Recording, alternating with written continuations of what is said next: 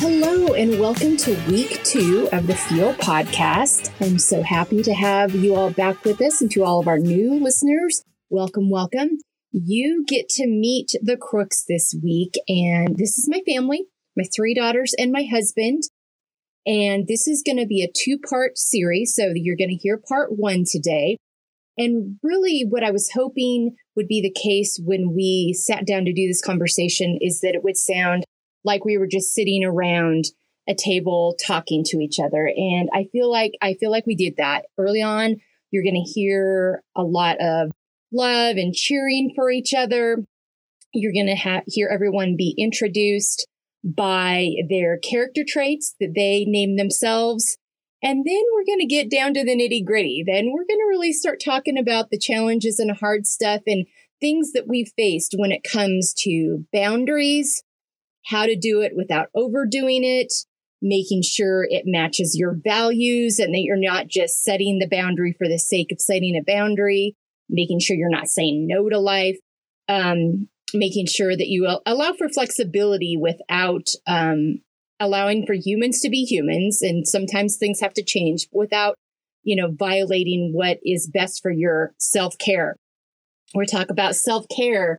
The importance of valuing ourselves enough to really be intentional about it and not have it just be something we check off the list. And we're going to talk about how emotional and physical health are connected and how our journeys have taught us that and how all these things work together, the self-care, the boundaries, and how they tie into that emotional and physical health. You're going to hear us talk a lot about the challenges we faced on our own as individuals and with each other as we were learning at different times how to put things into place. It hasn't always been something that we've navigated very well or very easily. We sound like we love each other fiercely. You can hear that early on, but we've had our challenges along the way, and we're going to address that. And we're also going to talk about resources that we've used that we have found helpful. And you will be able to find those listed on our website, embracinglayers.com. If you look in the show notes, you'll see a lot about each of our backgrounds. And then also follow us on Instagram at Embracing Layers, and we will highlight these different things. But today, I just hope you enjoy this conversation as we dive into self-care, boundaries, and emotional and physical health. Take care, and I hope you enjoy.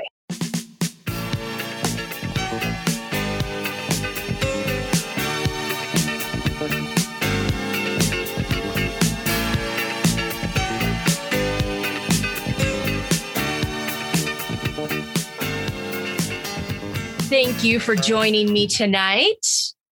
My name is Melissa Crook. This is the Feel podcast, and I am honored to have with me tonight my family, my people, the people that know me as well or better than I know myself. And I knew that I could not move forward with this podcast very far without introducing you all to these people. I've learned more from these people than I've learned from anyone else. And so in order for you to have real insight to me and my journey, it's important for you to meet them and hear from them and hear about all the things I've learned from them and what we've learned from each other. So on that note, we're going to talk about some of the things I've learned from them, their ability to hold space for multiple emotions at one time, their ability to hold space for someone else's emotions while still feeling their own, not denying their own. I saw my daughters, especially, you're going to meet in a minute, doing this really well early on, healthy emotional journeys, and we're finding real peace in it. And I was watching them and I'm like, I've never felt like that. I've never had that compass. I want to get to where they are because they are able to navigate things in a way that bring them real peace that I want that to be part of my life too. And they also, and this is my husband included, especially in this, they have an ability to see the positive in all situations without it becoming toxic positivity. And what I mean is they can see the positive and they know there's a way to do it. And we can do hard things. Thank you, Glennon Doyle, and all that we've learned from you. But they don't deny that it's the emotions around it that maybe it's hard. I mean, yes, we can do this. Yes, I'm capable of this. Yes, I'm smart enough, but that doesn't mean it's not hard. So, and that's what I mean about they really are able to feel all the things and avoid the toxic positivity. Another thing I'm going to do that I mentioned in the first episode is I'm going to introduce them today by their character traits. If you want to know about all of the wonderful, amazing things they do, you can see that in the show notes on our website, embracinglayers.com. Follow us on Instagram at embracinglayers. But today you're going to hear about their character traits. And I think as we talk today, you're really going to get a chance to see those play out organically as we have our conversation. So without further ado, I'm going to start with my husband of 27 years, Brady. Hello, Brady. Hello, Melissa. How are you, babe? I'm doing well. Thanks for joining me tonight. Thanks for the invite to be a part of your awesome podcast, where I'm excited anyway for us to be your first guest. I know. Very exciting. And I get to practice on you guys too. Good thing. So Brady and I have been together for 27 years in August. Yay, us. Looks like we made it. Thank you, Shania Twain, because nobody, except for us and a few select friends, thought we had a snowball's chance. Yet here we are, thriving. Yeah, there's stories about that. Maybe we'll get into them. Maybe we will. There are definitely some stories about that, but here we are. I particularly like the one where, was it an uncle gave us half $100 bill and told us if we were still married in a year that they'd give us the other half? It wasn't an uncle. You always want to make him my uncle, but he was a family friend. Okay. Yes. That's great. That's Dad's. That's my favorite. That's his favorite story. There's others. Maybe another time. I think we should have an episode with just you and I. Oh, okay. But we'll get to that later. All right. So Brady is a seeker. Brady is humble. Brady is optimistic. Brady is discerning. And Brady is a galvanizer. And I think that all of us, ladies, tell me if you agree, but I think we can all agree that those are pretty spot on for Brady. Hear. I second that. And thank you, Kylie, for coming up with probing questions last week to get those out of Brady, because Brady really wanted us to write his character traits for him. And we're like, no. You know. And Kylie helped with that. So thank you, Kylie. I would like to spotlight Dad, though, if I literally asked one question and he had his 5 traits. And I was like, Dad, you know yourself so well. This is great. So it wasn't a hard job. Yes. Thanks, Sky. All right. Our oldest lovely daughter, our bug, Sierra Colleen Crook, 26 years old. The sisters are doing a dance for her because they all love each other very much. I wish you could see them on Zoom right now. Sierra, thanks for joining us tonight. Yeah, thanks for having me. Happy to be here. Good. Our bug, that's her nickname, our little ladybug, because she was cute as a bug in a rug when she was born. She still is. Give me a lot of street cred right now. I know. All right. No one else calls her bug outside the family. So just so you know. Sierra is nurturing, tender, strong, courageous, and playful. Hear. Yes. Absolutely. Again, sisters high-fiving, all aboard with that. All right. Next in line is our middleest daughter, Kylie Ann. Hello, Kai. Hi, Mom. Kai, it's good to have you with us. Kai is her nickname. We weren't as original as we went along. It's good to be here. Happy to be with y'all. Thank you. Kylie is adventurous, insightful, empathetic, sensitive, and inquisitive. Yep. Yes, she is. Again, more high fives. How well the sisters know themselves and each other. All right. And our beautiful youngest, Courtney Nicole Crook. Thanks for joining us, babe. Hey. Now I have to throw in, these ladies are joining us from all over the country. Brady and I are sitting here in Lubbock, Texas. in our closet recording because, good sound effects. Kylie is on mute because she's laughing so hard right now. Courtney just sent Kylie. We've lost Kylie. Kylie's joining us from Greensboro, North Carolina. Soon to be moving to Michigan. So yeah, on her way. She's a University of Michigan Wolverine as a grad student. Woohoo! Sierra's joining us from Huntington Beach, California. Soon to be moving Costa Mesa. Costa Mesa. That's true. Right. You moved from Huntington Beach to Costa Mesa. And there's a difference. There's a difference. And Courtney is joining us from Corvallis, Oregon. Go Beavs. Go Beavs, baby. So we are coming at you from all the time zones tonight. And it's quite the ordeal getting us all together between our jobs and time zones. But here we are. Courtney is loyal, tender, protective, witty, and creative. Here. Absolutely. More high fives from the sisters. All right, folks, let's move on here. We're going to have a conversation tonight about the different things that I introduced in episode 1, because, and we're going to have everybody is going to get a chance to kind of throw in and have a conversation about where they are in their journey on these different areas. And I'm excited for you to hear from them because I think you're going to be impressed and excited about, how they've gotten to where they are. And Abby, who's one of our staff members and also Kylie's roommate, made a comment to me when we were talking about recording this episode. She's like, I just want it to sound like a conversation around the dinner table. One of my favorite things is to sit around a dinner table with your family and just listen to you interact with each other. So that's essentially what we're going to do tonight. We're going to pretend we're around a dinner table together and interact with you. Full dinner. It is a full dinner table. Yeah. From all over the country. All right. We're going to start off with the first point I want to hit on is how to prioritize self-care in your life and what that looks like for each of you. So, Sierra, why don't you kick us off? And then we're just going to go from there. You guys jump in as you're ready, feed off each other's comments. Yeah. So I think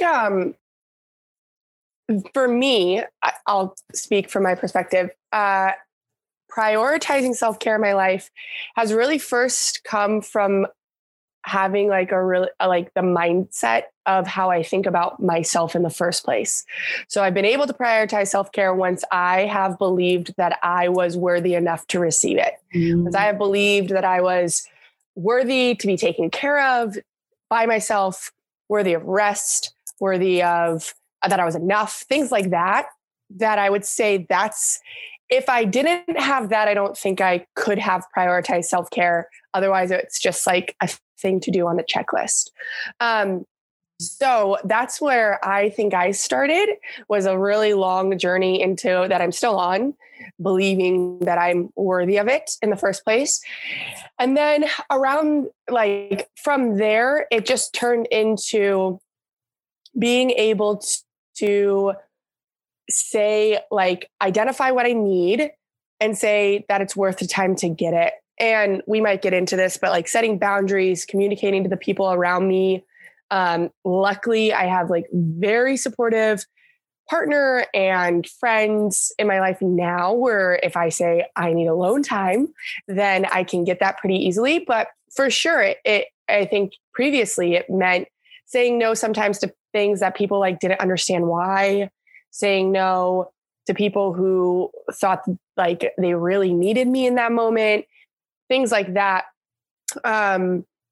That it's hard. So I had to understand why I was doing it and be able to really get clear on what was okay, what was not okay, what I needed and when I needed it, and saying that I was worth getting that. And I think really the motivation came from recognizing that if I was going to give anything to anyone in leadership or anything else, I had to be absolutely taking care of myself before I could take care of anyone else. And so a place of abundance almost. Exactly. For sure. That full cup.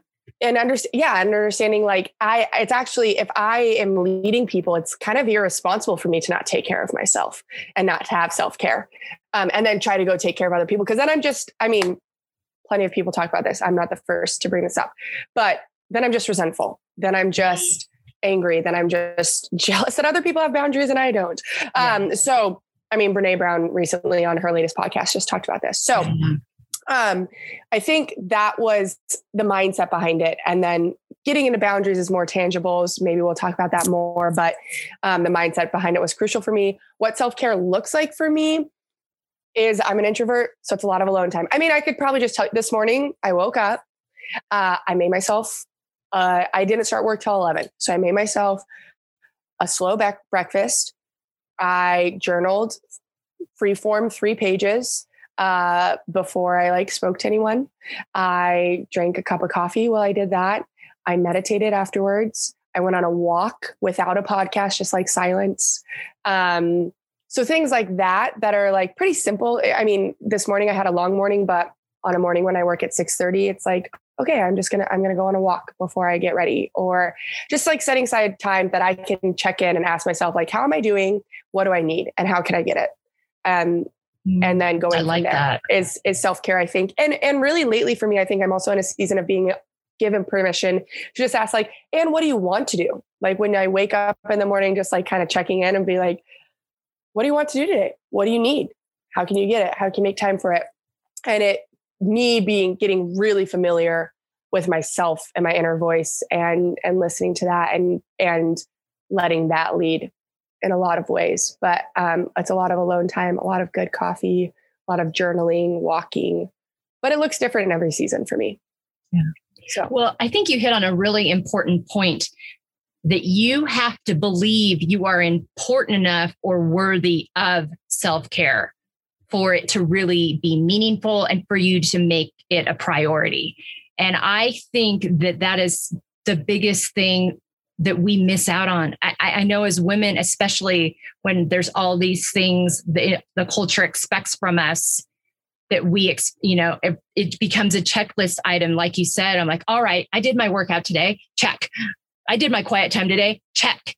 And then you wonder, you get out of it and you're boy, I don't really feel rested and fulfilled, but boy, I checked it off my list. There's a big difference between that and no, I'm worthy of this. I'm going to take my time for this and I'm going to make this a priority because I'm good and I deserve that and to be the best me that I can be for myself and for my people. So, but I really like that. I liked all that you said, but that really stuck out to me. I really like it too, Bug. And I was thinking about what you just said, Melissa. It's the best place to operate from when building that self-compassion, self-care place, like Sierra described it, but you don't necessarily have to have it. I actually am arriving at it because I'm really just now a year into this journey of really being intentional about my self-care. But if you don't operate from a space that Sierra just talked about and do that hard work over a long time, like she talked about, then you end up where I'm at 53 and having tremendous somatic issues that doctors can't describe or can't diagnose, and all that. And then you have to deal with it. And you're coming at it from an age of 53 instead of what I'm really impressed with our daughters of starting the journey much earlier than, and you and I have talked about this, so I think I can say this, you and I have started that journey. And so it's a different route to it. It's harder. Well, I don't know. I think Sierra's done really hard work. She just doesn't have as many years of it. Yeah. But they've done it from a different spot and a more intentional spot instead of going, my goodness, I have to do something different at age 53 because it's not working. It's not working. I've done it up till now. Yeah. My body's screaming at me. Sometimes I feel like form has to precede spirit. Sometimes you need to put aside self-care and do it, even if you don't believe you're worthy of it yet. And that can help inform you that you're enough and worthy of it. So yeah, I think it's a give and take. It's constantly sometimes I'm in a place where of just epic worthiness. And that's where I'm doing it from. Sometimes I'm doing it because I know I need it and it reminds me of my worthiness. So I think that's a good point to add. I think it doesn't have to go in that order. And form can precede spirit sometimes to help you. Yeah, I really like that, Sierra, too, because starting it when I actually am practicing it, I'm in such a better spot. And I do have gratitude and belief in my self-worth when I'm practicing. If I get outside of that, I'm kind of starting over. But exactly. Yeah. Yeah. No, absolutely. Very good points. All right, Dad, you want to go next? Well, I kind of started. You did. And you've got kind of the 30,000 foot view of my journey, but really has just recently started working through some significant issues from my childhood that have just, it's time to deal with them, to integrate them into my whole self instead of it being siloed. And so for me, it really has been slowing down. I have been a very hard charger going through higher education, first in athletics and now on the academic side. And just now realizing that really from a lot of what Sierra said, I haven't been operating from a full cup. And that has taken its toll on me. So far more intentional about self-care now than just a couple of years ago. But really from a prioritization standpoint, I'm usually pretty good, especially since being in the therapy for just over a year and helping to build these skills in myself. I can tell you, today is an example. I watched a movie last night that really triggered me. Precious, tough movie. Don't know if anybody's watched Precious. Be ready for a little bit of a ride if you are going to watch it. Mm-hmm. And it triggered me. And so today I didn't go into work. I wanted to make sure I was taking care of myself.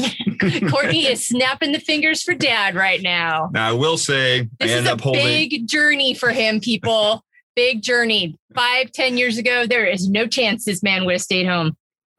Yeah, but it was a realization. I mean, it was a tough night. It did trigger me. I woke up and I wasn't in a great spot. I wasn't going to be real effective at work until I did some work myself. So I went for a long walk, which is usually a go-to for me. Pretty consistent with that. But for me, listened to some music, really did some journaling and just sat quietly, some mindfulness and some reflection. To really try and get myself to a better spot. I will say later in the day, I did take some team meetings from home. We're all in that pandemic world. So I've got a little office at home that I can still do team meetings. But I ended up taking the morning off and really just focusing on myself and processing what, I was dealing with after watching the movie and all the rest, and just finding ways to be intentional about me. In the old days, I would have just, okay, I'm going to go, I'm going to soldier on, I'm going to go to work. Nobody's going to see a thing. I'm not going to let myself feel anything. And that's why I'm at where I'm at 53.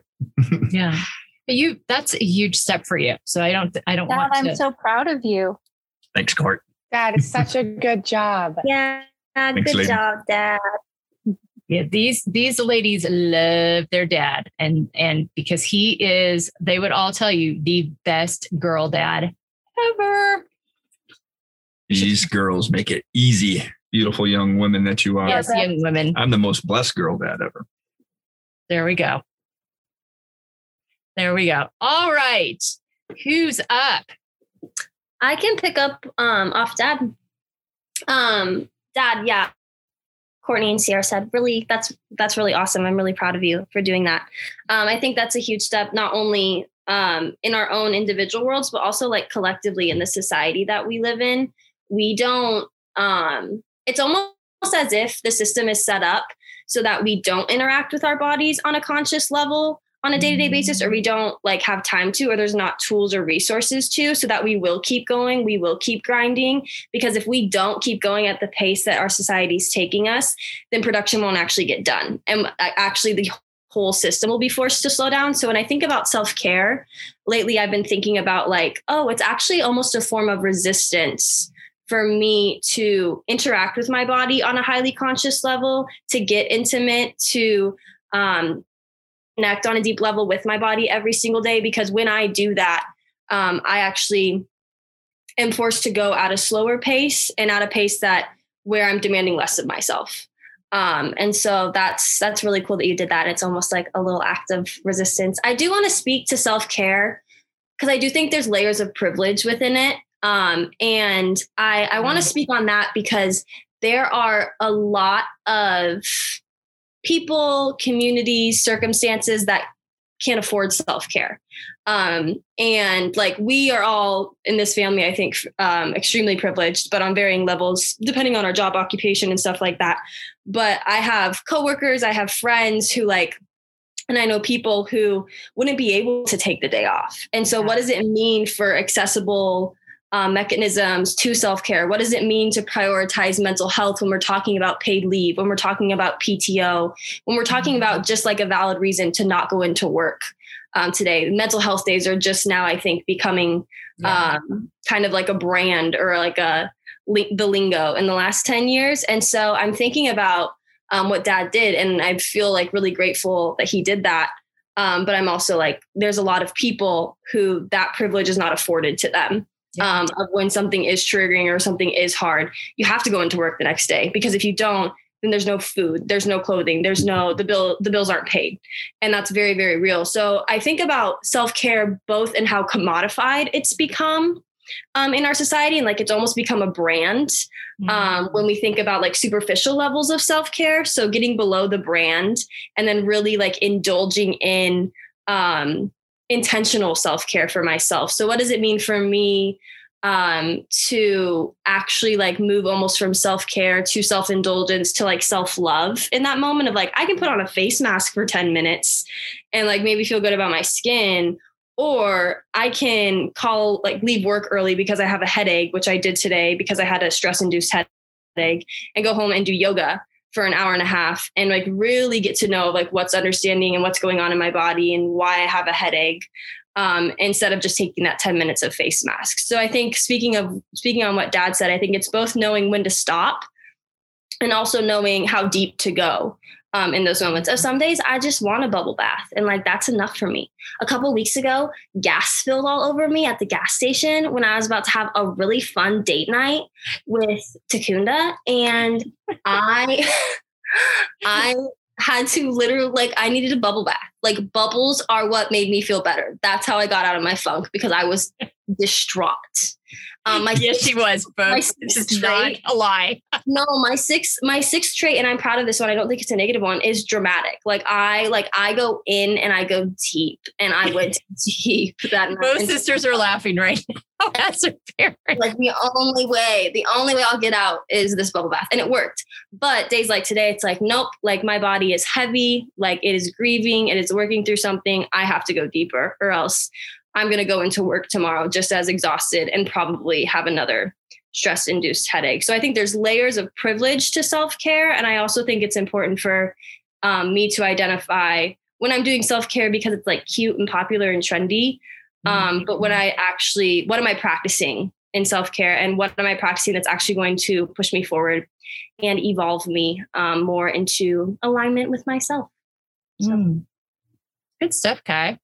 Awesome stuff. Good stuff. Yeah, very good point on the privilege piece. I think that is really important in this kind of this capitalistic culture that we live in, and these people that are working hard. I mean, we live in Texas where the minimum wage is low, and people are having to work 2 and 3 hourly jobs where they're working 7 days a week and just to put food in their family's mouths. So I think the whole other discussion is, what does self-care look like for them? I mean, is there a space for them to take 5 minutes, 10 minutes, half an hour somewhere where they can actually just focus on themselves, because they are giving so much all the time? So yeah, that is super valid point, Kylie. Thank you for bringing that up. All right, Courtney Court.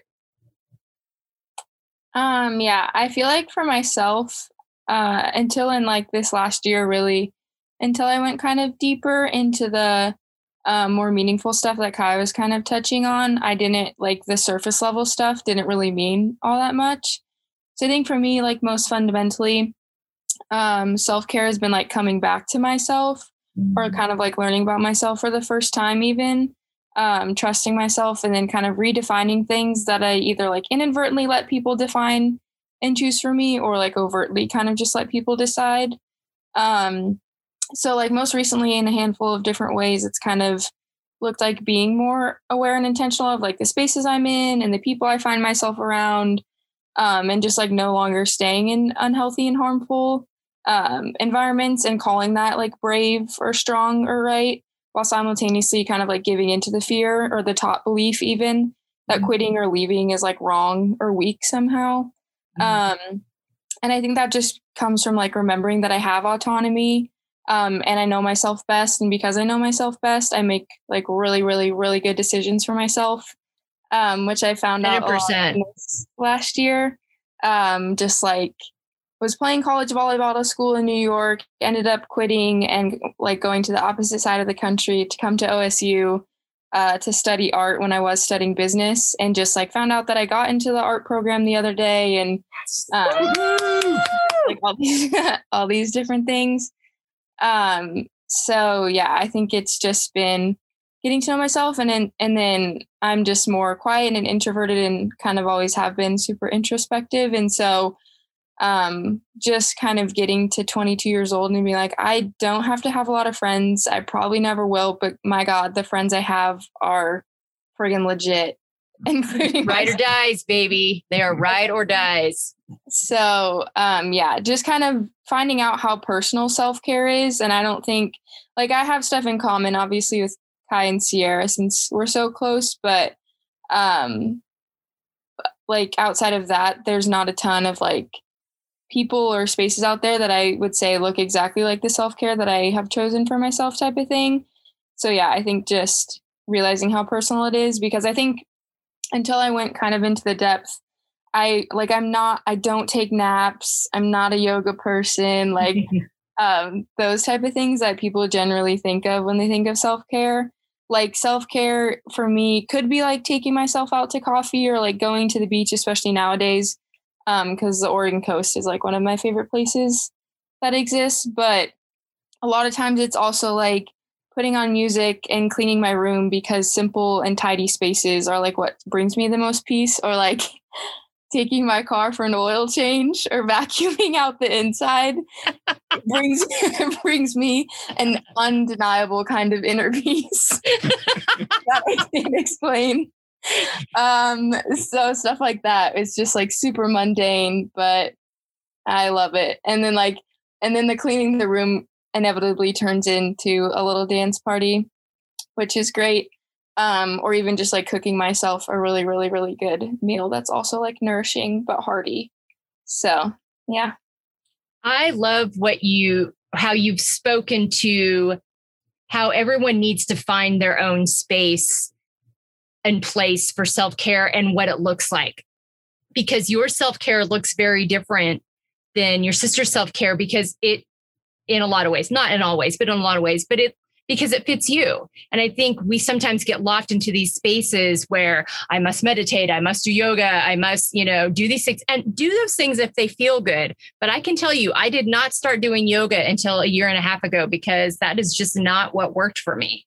I got to a space in my life and tried it again, and it's really helped me, but that's not the space I was in 10 years ago. So that's another thing too, is these things are going to change over seasons. Just because it works for these guys now in their 20s doesn't mean that's where you're going to be when you're in your 30s or 40s. So also being open to change and continuing to examine what that looks like for you in the different seasons you go into. But I thought your point, Court, was really, really, really important about that, what looks right for you, not what commodified world tells you is what self-care is supposed to look like. So thanks for bringing that up.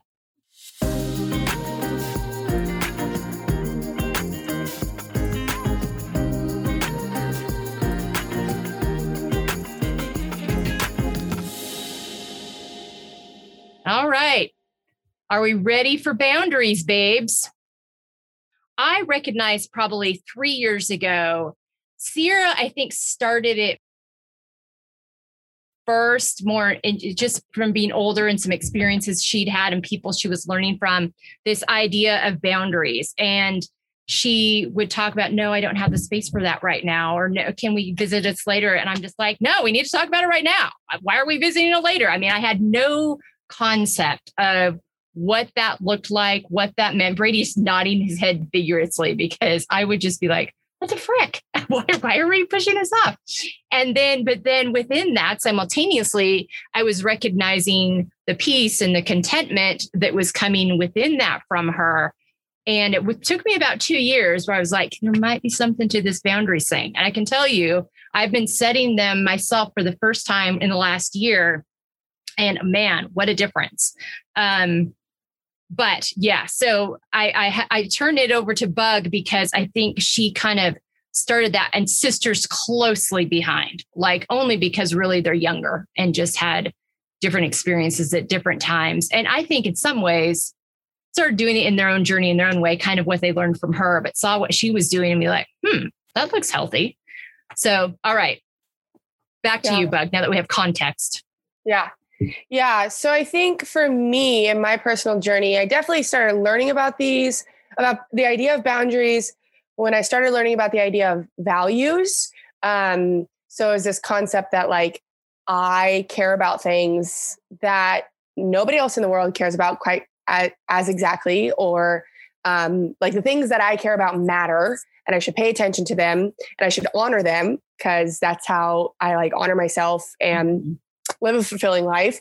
And from the things that matter, then comes boundaries. And I think the idea that like boundaries help you honor values is important to me, I think, because otherwise it just looks like no a lot. And I think you can like just overdo it sometimes. But it's this concept of like your boundaries are there to help you honor your values.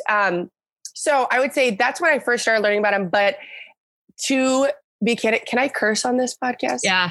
Okay. Shit didn't get real until a pandemic happened. A country's reckoning with racial injustice happened at the same time that an insane, very difficult work season, hardest work social season in my life happened all at the same time. In this like shitstorm of you're going to learn to take care of yourself or you're going to flounder, Sierra. So started happening to me about 1.5 years ago. And that's when I got really, really serious about boundaries. And it all came from the guidance of St. Brene Brown and St. Glennon Doyle. So I'm not going to say anything they haven't said, but this one story in particular, and I literally FaceTimed Kylie when this happened. But I was like in this crazy work season, I was leading a cohort of like 30 plus college coaches. I was in way over my head, not to mention everything else going on in the world. I had all the emotions, and a friend came to me and was like, hey, on Friday, I'm working like a 50-hour plus work week. Plus I'm an intuitive, emotional empath. And so I'm just like feeling all the feelings. And a friend came to me and was like, this Friday, why don't we make a fun dinner and surprise? So her boyfriend, our other friend's boyfriend, and my partner, why don't we surprise the boys with dinner? And it'll be so fun. And it was such a good idea. Like, kudos to her. This is not a criticism. Like, yes, you go for it. If you got that energy, awesome. But at the time, me and one of the girlfriends worked together. So she was also working a crazy work week. And then two of the boyfriends, not including my partner, weren't working. They were like, but they were financially okay. They were like, weren't working financially okay. So I say yes. I'm like, sure, let's do it. I've got a 60-hour work week, but let's go in. And then I get done with that conversation. I'm like, what? Why is no one making me dinner? Why am I making dinner for people who are not working right now? What? And I just saw like resentment, like crazy, just like skyrocket, and realized that's not her fault. It wasn't her. Like, I was so resentful. I was so angry. I was so ticked off, and recognized like, hold on, a boundary is only allowed to be crossed of mine if I let someone cross it. I give that permission. And so that's when I got really serious, when I recognized all this resentment coming up in me and heard Brene Brown talk about that, like resentment is the number one way that you like stop caring about people. Yeah. It's like the number one thing that gets in the way of you caring about people. And as someone who was leading lots of people, I was like, I can't afford to stop caring about people. And so it became a really serious thing for me of like, if I want to be a good leader, if I want to care for people well, if I want to love my family, my people well, I have to set boundaries. And what that means to me is recognizing what is okay and what is not okay. That's straight from Brene Brown. So what is okay and what's not okay as far as things like that can come and be around me. And I think that can look different in different seasons. Like I said, it's all based on your values. But yeah, it became for me things like it is not okay to not try to empathize or understand other people. It's not okay. It is okay to be frustrated with things people do. It's okay to need to get that frustration out sometimes, but it's not okay to not try to understand or empathize with other people's stories. That's just not okay. For myself, for me, or around me. It's not okay to take my time without my consent, things like that. But it is okay to ask for my time. And it's also okay for me to say no. So things like that, where it's like, what is okay? What's not okay? All with the guidepost of like, this is so I can fight to honor my values so that I am not just constantly accidentally resentful all the time. Because then it's like I showed up to that dinner, I made dinner for people and I hated them the whole time. I was just seething. I'm like, you enjoy that taco. What have you done this week? And that's not fair to them. It's like, I want to enjoy the people I'm around. So now with like our family, when someone's like, hey, I got something hard to share, can I share it?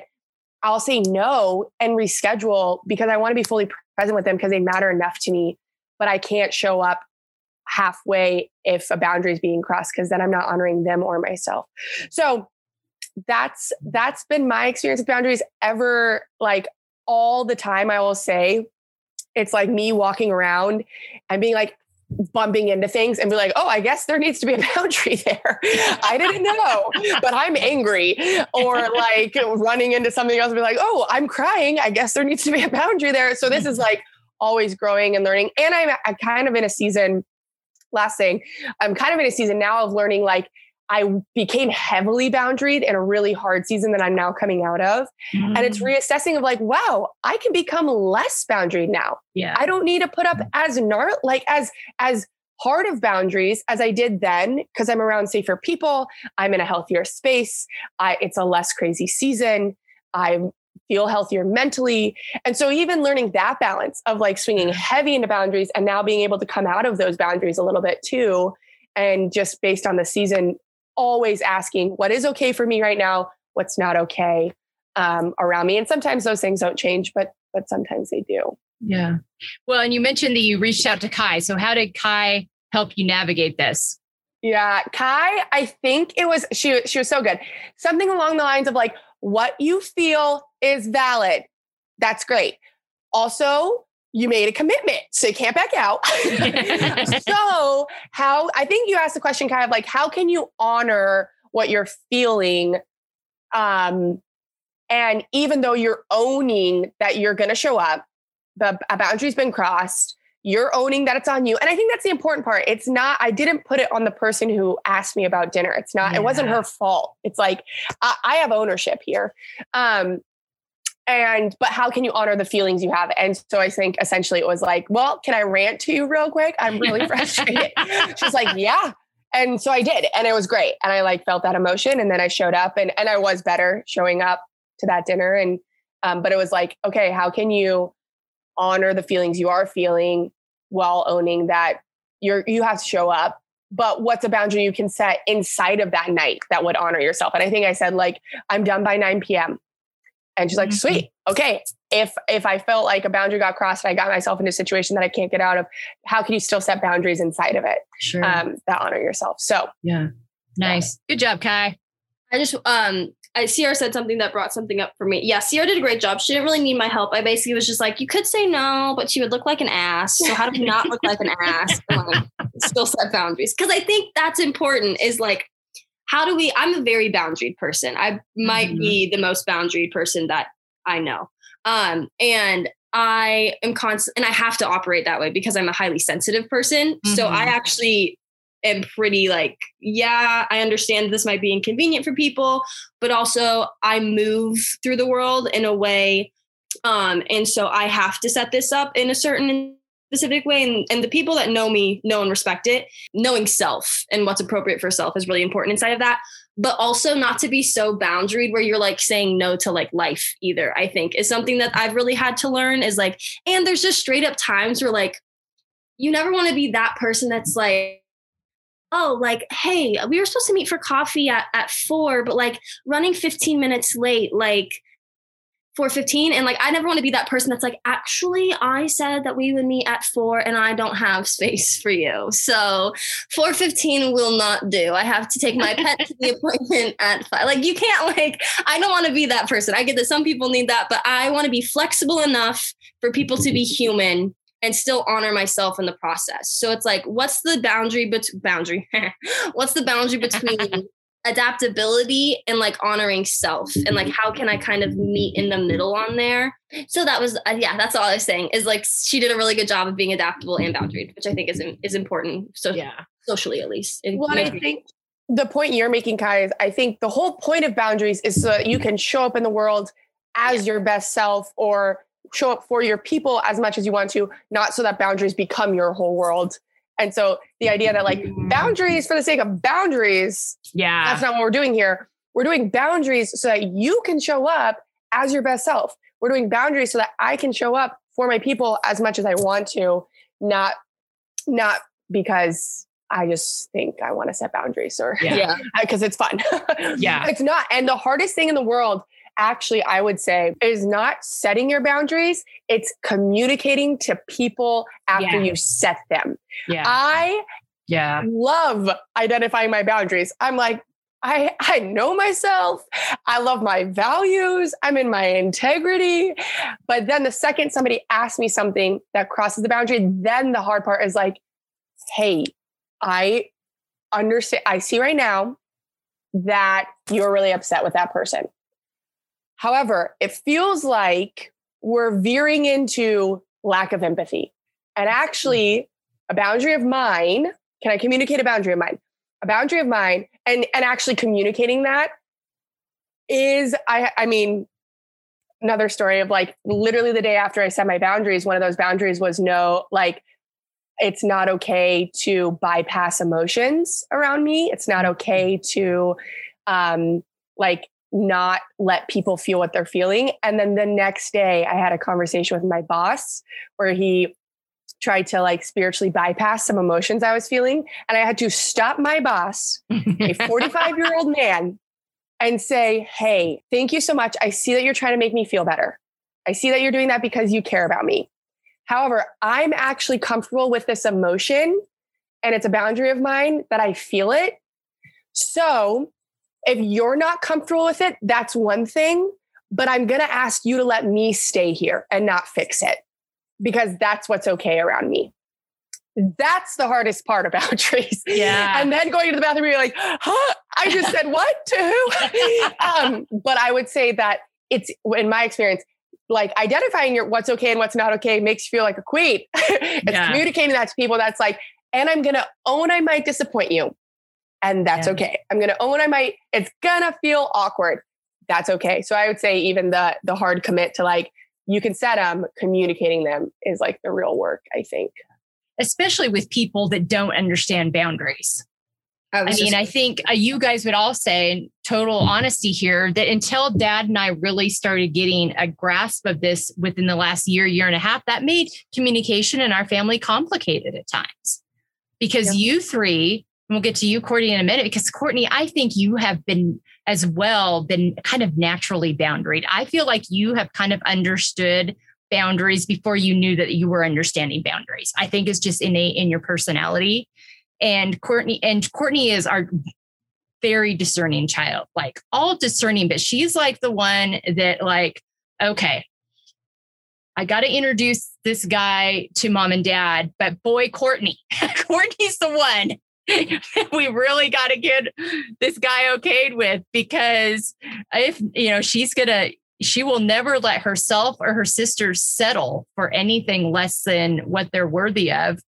so anyway, we'll get to that in a minute. But I think that in the last year, Dad and I having the language to say, we've got something really heavy to discuss with you. Do you have the capacity emotionally for that now? Whereas even like a year ago, when Kylie and Courtney were at home with us for a while, I would sometimes have something on my mind, be up for a couple hours. Kylie'd come out, not even had her coffee yet. And I'd be like, and Kylie had the courage and the emotional confidence and maturity to say, Mom, not okay. We can have that conversation in an hour or two, or I'll let you know when I'm ready, but I need you to not do that to me when I first wake up in the morning. Okay, understood. She was very clear. And that was kind of like, oh yeah. And Dad and I were just starting to get into it. And probably shortly thereafter, we actually, would you agree, Braid? We actually started knowing to ask the question of each other and of them. Yeah, I think we definitely developed that language because of our awesome daughters. I think for me, and I don't know if you want to go to Courtney now, because I don't want to leave her hanging, but I was going to build off everything that was being said here. I think for me, I actually started doing boundary work well before self-care and self-compassion work out of necessity.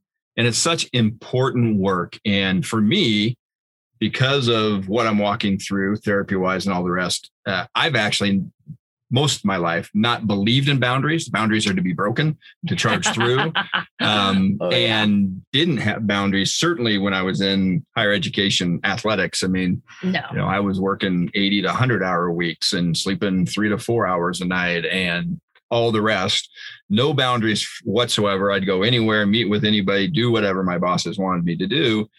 And really didn't get much better when we went to Chicago. Where it really showed up for me was when my job before this one, I actually knew fairly early, 2-3 months in, that I was working for a batshit crazy boss who did not understand boundaries. And I was going to be damned if I wasn't going to be successful in that job. And really what came to be was there was no way to be successful in that job with that individual as the leader. And what that experience really taught me was I let that experience change me because I wasn't willing to set up boundaries. I wasn't willing to establish what was going to be healthy for me to have a chance to be successful in that position. And that was a great wake-up call for me. That's when I probably really started first thinking about trying to develop the skills of boundaries, because it transformed me. And then, just like everyone's been saying on the podcast so far, I can't then be the leader that I want to show up and be if I don't know where I stand and if I'm not true to myself. And so that was a great wake-up call for me. And I think I've been really working on that for mostly the last 3 years. Yeah, agreed. Absolutely. But just now getting the language because of the great leadership of our awesome daughters. 100%. No, agree 100%. It became a matter of survival in a lot of ways. Yes. Kylie. Can I add on to that? Yeah.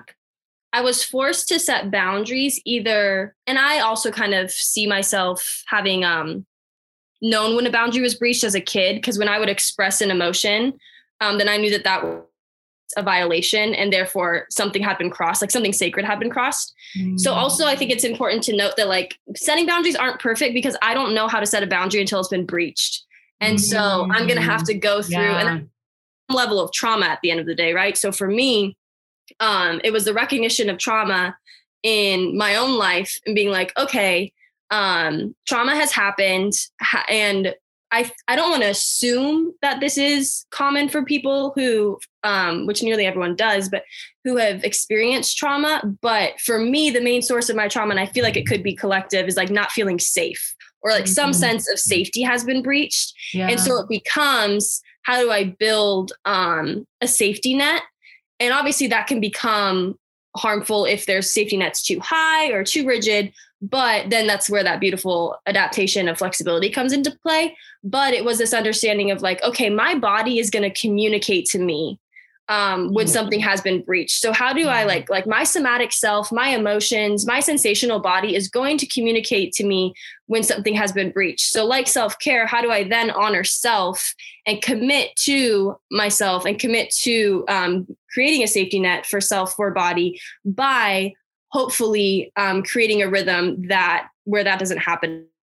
Or if it happens, there are systems set up in place to where I care for myself properly. So I also think, much like survival, you'll either have something that's like breached or you'll feel it in your body. I had chronic illness for years as a kid that very much communicated that there was something somatic. There was a disconnect in my body where boundaries needed to be put into place. So it'll either show up in your body or it'll show up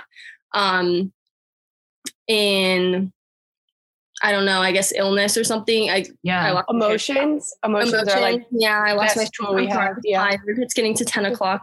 And that's the issue with our society, right? I mean, we're really in a spot with, I would love what you're saying, Kylie, and I'm just now starting that. But our society then says, okay, magic pill will solve that illness, that sensation, that whatever's wrong. And we've got a magic pill for it. Yeah. Instead, what we should be doing is exactly what you're describing, listening to our bodies, feeling that, knowing where those sensations coming from, because it's stored up energy from the trauma that hasn't been released from our body. And until we deal with that, it's going to continue to wreck our bodies. Yeah. The fact that they're connected. Yeah. Which then, the emotional body and the physical body is connected. So then it infiltrates every other part of our life. Yeah. Sorry, y'all. I got past 10 o'clock and it's really up for grabs after 10. You don't know what's going to happen. That's all right. My bad. That's all right, Kai. All the authenticity. Here we go. All right, Courty Court, our naturally born boundaried child. Share with us your wisdom. I think my boundary journey is really interesting, kind of funny, but like not like a ha-ha funny, just like, oh, that's ironic a little bit, because I would say like tangibly or like intentionally, I guess, or consciously, I haven't been setting boundaries until recently, I would say, or I wouldn't have been able to like name like, these are my boundaries. Like ever since I was little, like my body and my like inner knowing, something within me could like read space, like, and still can like read spaces and is like, this is a safe space or it's not. And I like literally can't open up to people or in spaces that aren't safe. Like there's something inherent in my nature, and like maybe all of it's not healthy, but I think a great deal of it is. And I think I mislabeled it as like unhealthy when I was little, just because it was different than everyone else or was more heightened, especially at such a young age. As like my first grade self was like, boundaries are, like a color-coded closet and making your bed right when you wake up type of thing. And like, you don't talk to anybody till that happens and you're waking up, and like, it was just like a structured morning. So I could literally wake up and eat my cereal and watch the Today Show. And like, that was going to set me right before I went off to first grade in my burgundy corduroys. But like, and I used to be so frustrated with myself, that I wouldn't just be able to be like bubbly and fun and open up to people right away type of thing. And then later on, or it would be like, I'd be like, I don't know, there's something about this person that's like not right. And friends would be like, come on, like just give him a chance or stuff like that. And then like, I'll say 100% of the time, most likely pans out, person not worth our time in the slightest bit, not worth our time. So like that type of thing, or spaces just like wasn't healthy type of thing. And so I think I low-key feel like it's a superpower now.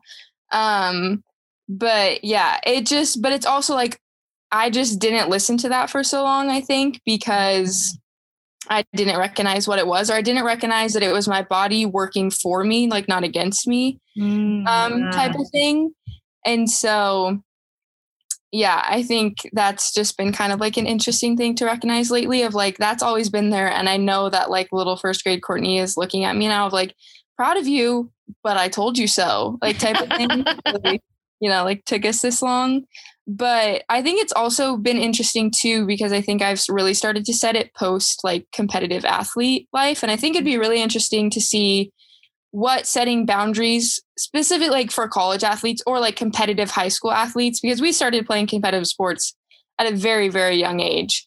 And so I think most of my recent boundary setting was like, not a lot of my time was mine growing up, which is like in a lot of ways was like I was doing stuff that I did enjoy, but nonetheless, like no one teaches kids into like adolescents into college athletes, or I'm assuming like if you do theater competitively, or I'm assuming other things, but I can only speak to athletes really. Like, yes, you want to be committed and you want to reach a certain level and you like have to give up space and time in order to do that in a certain sense. But like, my God, also, how do you fight for yourself? I think especially within particularly like the college program that Sierra and I were in more so, which I don't know Kylie specifically, but Sierra and I played for the same program, highly structured, lots of rules, lots of repercussions, you know, for like things. And so I think I just got out of that realm and was like, whoa, like this, like my time is mine. Like, I have a say, I have autonomy. And like, it was almost kind of a shock or like a little overwhelming. And I tried to kind of like dole it out or give it away to certain things because I was so unused to it. So like, obviously I'm speaking from like post that life. So I'd love to like go back into the athlete world, maybe not me personally, but somebody, and be like, this is what we're going to do, kids, because you deserve to have boundaries. And yes, there's a commitment level, but like, just like these adults shouldn't own you, quite frankly. And I don't know what that looks like, but I know it needs to happen. But anyways, just like, yeah, I'm sacred. My space is sacred. And I have autonomy on like who gets let into that. And so just going back to that, like then that whatever knowing that I have that knows who's safe and what's not. And just getting past the like kind of fear that you'll disappoint people, because it is true. Like back to if the people who don't have boundaries are probably going to be disappointed or not understand the boundaries you set. But like, my God, that's not my responsibility at all type of thing. Like there's a respect to have for people within that, and an understanding to extend when people don't have boundaries. But just like, it just kind of boils down to like, just kind of like asking myself, like, what do I want from this life and from this experience? And like, am I getting it?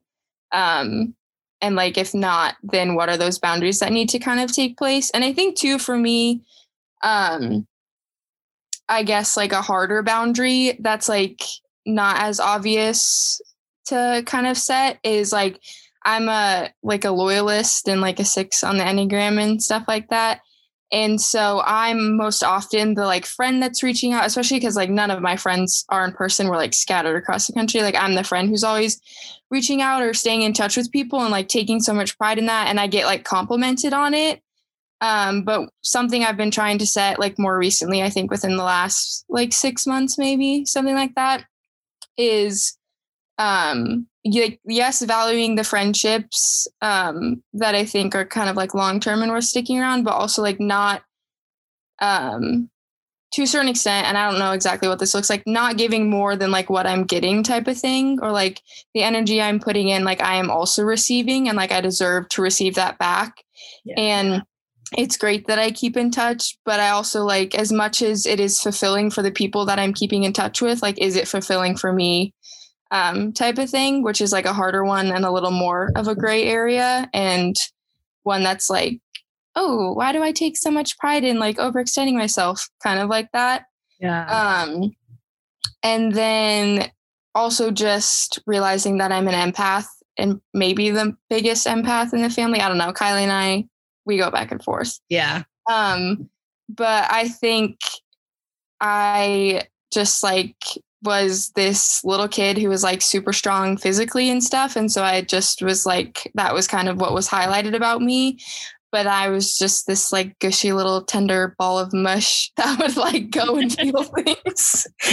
Little Courtney would go feel some shit at night when I was just like tucked like a little burrito in my bed. And I was like, today was hard, or like today was like really happy, but whoa, I feel hungover from all that I felt today type of thing. Mm-hmm.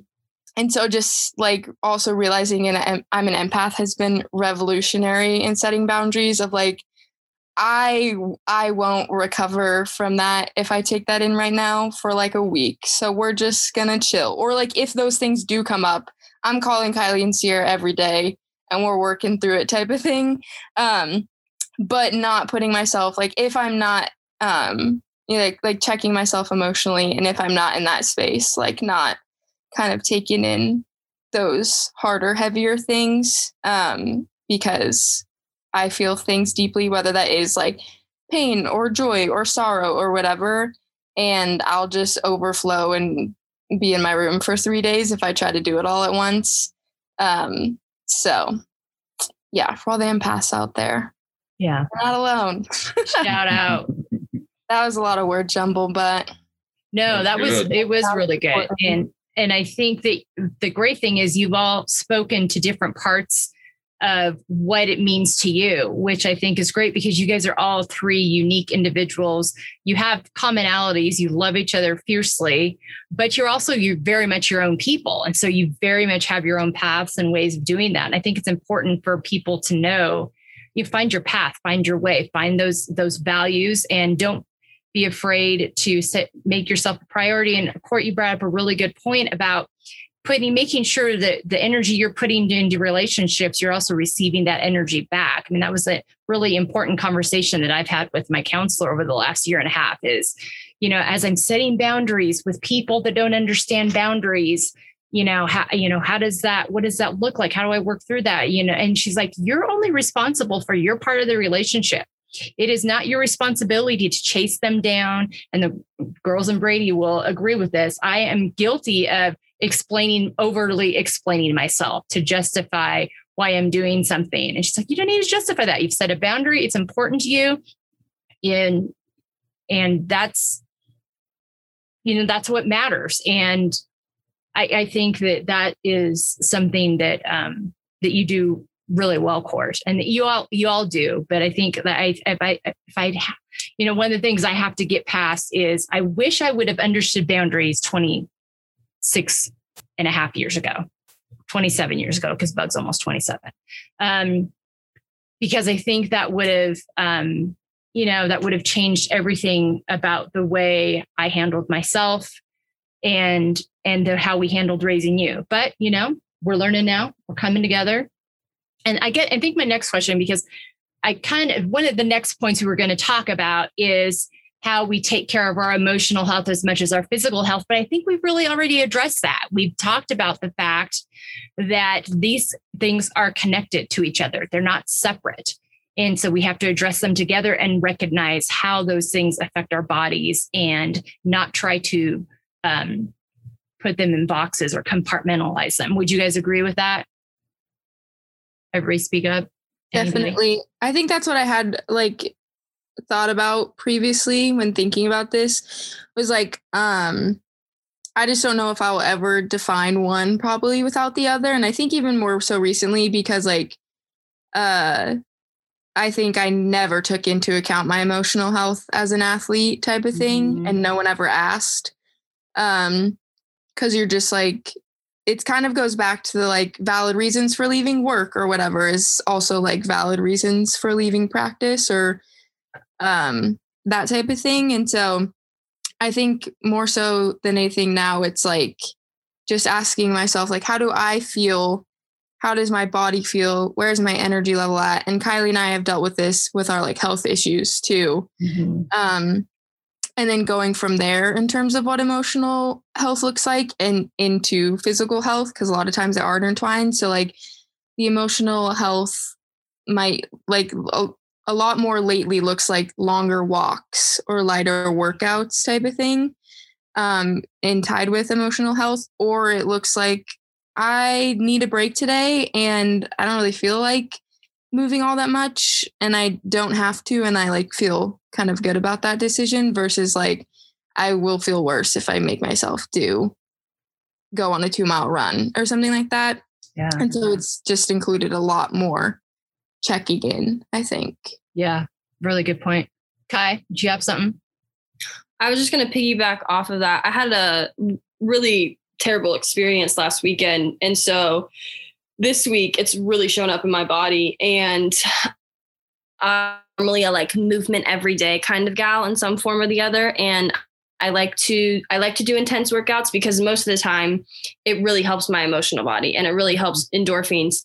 I've actually had a week this week though, where I've come out of intense workouts more anxious. And so I've actually had to stop highly intense workouts, and I like 4 days of yoga, and then like 2 days of more intense maybe, but it's normally a little more the other side. And so I think part of integrating emotional health and physical health is like losing kind of the stigma around what physical health is in terms of like an arbitrary number or a scale or however that might look for people or what society says physical health is. Sure. For myself. And then realizing like actually taking care of myself 1 week can really look like a lot of light movement or like yoga or meditation that's more focused on working through the emotions in my body than like Orange Theory, burning calories, like all that jazz, which is what maybe other weeks it would be the reverse. And so I think I've really like redefined my overall definition of health, in the sense that it doesn't necessarily mean how I look. I'm trying to decenter appearance-based health and like centralize sensation-based health. So how do I feel after a workout, or how do I feel after moving my body? And how can I best match the movement that I have set for that week with the way that my body is responding to the outer world? Sure. Yeah, go ahead. Well, I would definitely love what Courtney and Kylie are saying. And I'm just a one-off, but I believe I'm on this journey now where I believe that you truly can't be physically healthy if you're not emotionally healthy. And that's just the journey I've been on. Starting to get into therapy, starting to really deal with, understand my feelings, establish boundaries, do the self-care, has led to, I think, the secondary thing. Yes, I've lost 65 pounds in the last year, but I wouldn't be there without starting to address my emotional health. I am 100% in belief of that I wouldn't be where I am nearly a year later if I hadn't started dealing with my emotional health. Oh, yeah, 100%. I mean, I wouldn't have been in the ER in September of 2019 if I was emotionally healthy. I mean, I talked about that in the first episode quite a bit, and there's just no question that they're connected. And I think that what I love about our family is, and really led by our daughters, is that we found that journey and understand that connectivity there. Bug, did you have any thoughts before we move on to the next topic? Yeah, the only thing I would say is I remember like this concept of like what is emotional health was really foreign to me when I first started hearing it. So just like bare bones basics that was like helpful, was like validate how you're feeling, ask yourself how you're feeling, write it down. I think what was crazy for me is when I first started dating my partner, Tim, now, it was this really crazy revelation that like, oh, okay, not only like before I could just feel how I'm feeling and not have to tell anyone about it. I mean, I was feeling it and I was going to project it on people because your emotions go somewhere. So they come out, whether or not you know they're coming out. But no one's really holding you accountable to that because they're not seeing you all the time. And then all of a sudden you start doing life with this other person. And it's like, oh, you mean you want to hear why I'm acting the way I'm acting? And I have to articulate that to you? What? Oh, okay. Hold on. How am I feeling? What are my options? So I think seriously, Google, like it was so helpful to me. I just Googled an emotions, like words, feelings chart. I would spend 5 minutes. This is 5 minutes of my day, either at lunch, at the beginning of the day, at the end of the day, pick 3 of those emotions, write down why, and then just leave it. Like you don't even have to do anything beyond that unless you want to take it a step further and ask like, and now what do I need based on those emotions? But I think really bare bones, how do you start investing in your emotional health? Like people, like, I mean, all of these people are so literate in now how they're feeling and how's that affecting their bodies and things like that. But the beginning of that process looks simply like name your emotions, validate them. They're not wrong. They're how you feel. You literally can't control it. They are what they are. And then ask yourself maybe like 2 sentences of why, and then just like sit there and feel it, is a good place to start. So that's the only other thing I would add is like, if you're starting from ground zero, which I was at one point, like learn to name them and 1,000% agree. And just I've got my feeling wheels. Yes, from when I started my therapy. Yep. And don't feel bad if you've got a little goes up, because we've been told in our culture that emotions and feelings are bad or a negative thing. And they're our friends. They're how we know things are going on with us.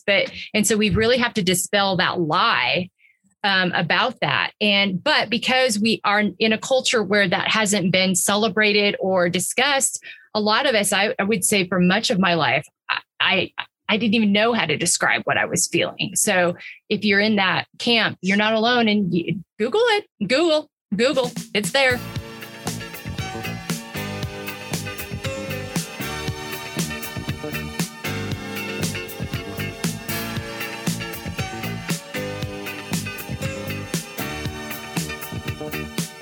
Hi, I hope you enjoyed meeting the Crooks in part 1 of episode 2.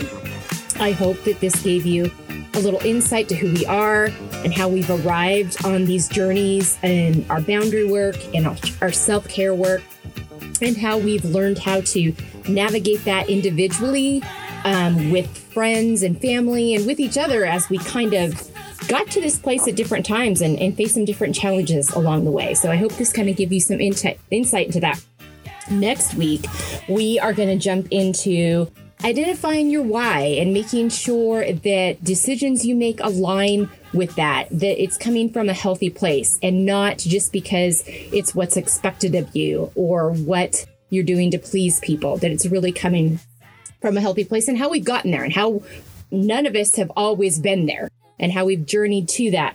And speaking of expectations, growing out of others' expectations to our own and how we have made that journey. And that's kind of tied in a lot with the why piece and the boundaries piece that we talked about this week. Accepting the layered aspects of ourselves. And we're going to dive into accepting all of us and not trying to hide or dismiss the parts of us that aren't as fun or maybe were a little ugly or difficult journeys, and really embracing the whole piece of who we are and how it makes us our unique, beautiful selves. And how that allows us to live out feel, finding empowerment, embracing layers. And then at the end, we're going to have a fun little rapid fire. And we're going to talk about 5 activities that nourish each one, and then 5 words that we hope to feel as we live out the next 6 months. And so I hope that you will join us again next week to learn a little bit more about the Crooks, and follow us again at Embracing Layers on Instagram. Visit our website, embracinglayers.com. Thank you to my amazing producer, Valencia San Luis, and my amazing Instagram and website creator, media person, Abby Bickel. I could not do this without you. So have a great week, and we hope to see you again on part 2 of episode 2. Take care.